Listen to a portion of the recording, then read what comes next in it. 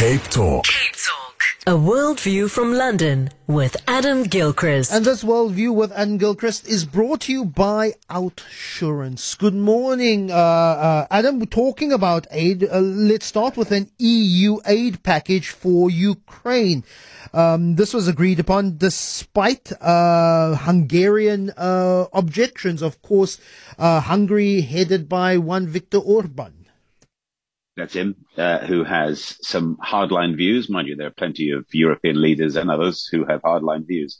But of course, this is the deal about the EU, that 27 members have to agree on something as big and different as an aid package for Ukraine. One dissenting voice will scupper the plan. So have you ever sat in a room with 27 people trying to get them to agree anything, even the order of what you're going to discuss? So it's quite something, I suppose, that they actually got there, or they get there with anything, but they got there with this ultimately, even though, as you say, Viktor Orban, the Hungarian Prime Minister, had objected. There was a whole heap of tit for tat going on.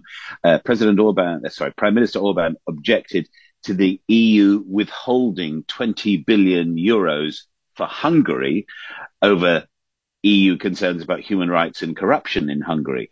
It was also reported the EU could take steps to hit Hungary's economy, which doesn't seem very one for all and all for one.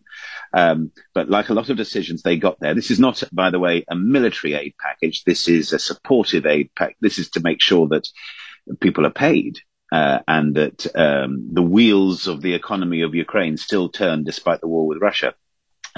Ukraine also, by the way, has EU candidate status. So you wonder how far tit for tat could have gone with all of this. Democracy is a tricky Johnny sometimes, isn't it? And then let's stay in Europe, and with their pitchforks and their combine harvesters and their front end loaders and their wheelbarrows. Europe's protesting farmers, everything from bales of hay to manure being absolutely flung and deposited in every major centre. It's a growing protest, but why at the moment, Adam? Well, interestingly, yes, this is for multiple reasons, and yet it's all about the farming community. If indeed, I mean, often you think of farmers as lonesome, solitary figures, but I guess they are in a community still. And tens of thousands of farmers across Europe have been very unhappy, as you say, doing all those things, taking their tractors to the streets, blocking towns, blocking motorways. In France, often the most maverick, farmers there are unhappy about agricultural sustainability, essentially about the French policy towards what they have to do, and the impact of the war in Ukraine, because Ukraine has been given almost free access to the EU to sell its goods, to help itself survive. But as a result, an average Ukrainian farm is 10 times bigger than an average European Union farm. 10 times bigger, so therefore their produce is cheaper. So France has complained about that. Hungary, Poland and Romania have complained specifically about the Ukrainian deal. In Germany, they're angry about the removal of tax on diesel fuel. Dutch farmers are angry about halving livestock because they're trying to reduce gas emissions, and therefore they've had to get rid of a lot of their stocks. Spanish and Portuguese farmers are angry about water restrictions after a drought. A lack of drought compensation has got farmers going in Italy.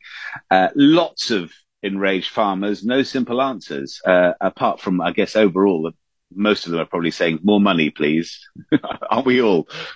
And then finally, Canada's stolen stuffed polar bear missing, although I would believe unmissable, really.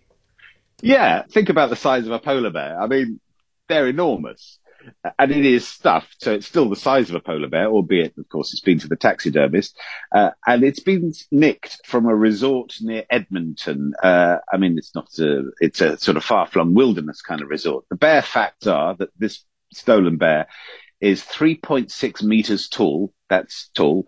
It weighs 225 kilos and would have been more when alive, but it's believed to have been snatched during a cold snap last month. The temperature was very polar bear, really. It was minus 30 at the time. In other words, there weren't people out and about, really, watching this stuff. The public, though, has been asked to keep an eye out for the giant stuffed bear. I mean, I don't think, generally speaking, you see a taxidermic bear wandering past. Stationary, I'm presuming. But anyway, keep an eye out for it. It's worth about $10,000, just this thing.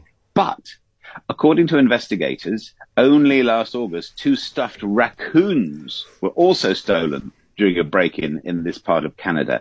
I don't know, anyone feel like there's someone making a rather weird collection? Funny that you should talk about raccoons. I got a friend who lives in Canada and was messaging me overnight about how's things in South Africa, load shedding, energy crisis here. And he sends me a message saying that meanwhile in Canada, Toronto, by far the largest city in Canada, we just got load shed by a raccoon. And apparently a raccoon touches equipment, plunges the entire downtown Toronto in the dark. So, polar bears and raccoons. It absolutely can happen. Adam Gilchrist, enjoy your weekend. Stay well, and I'm looking forward to chatting to you on Monday. Yeah, have a good one. Cheers.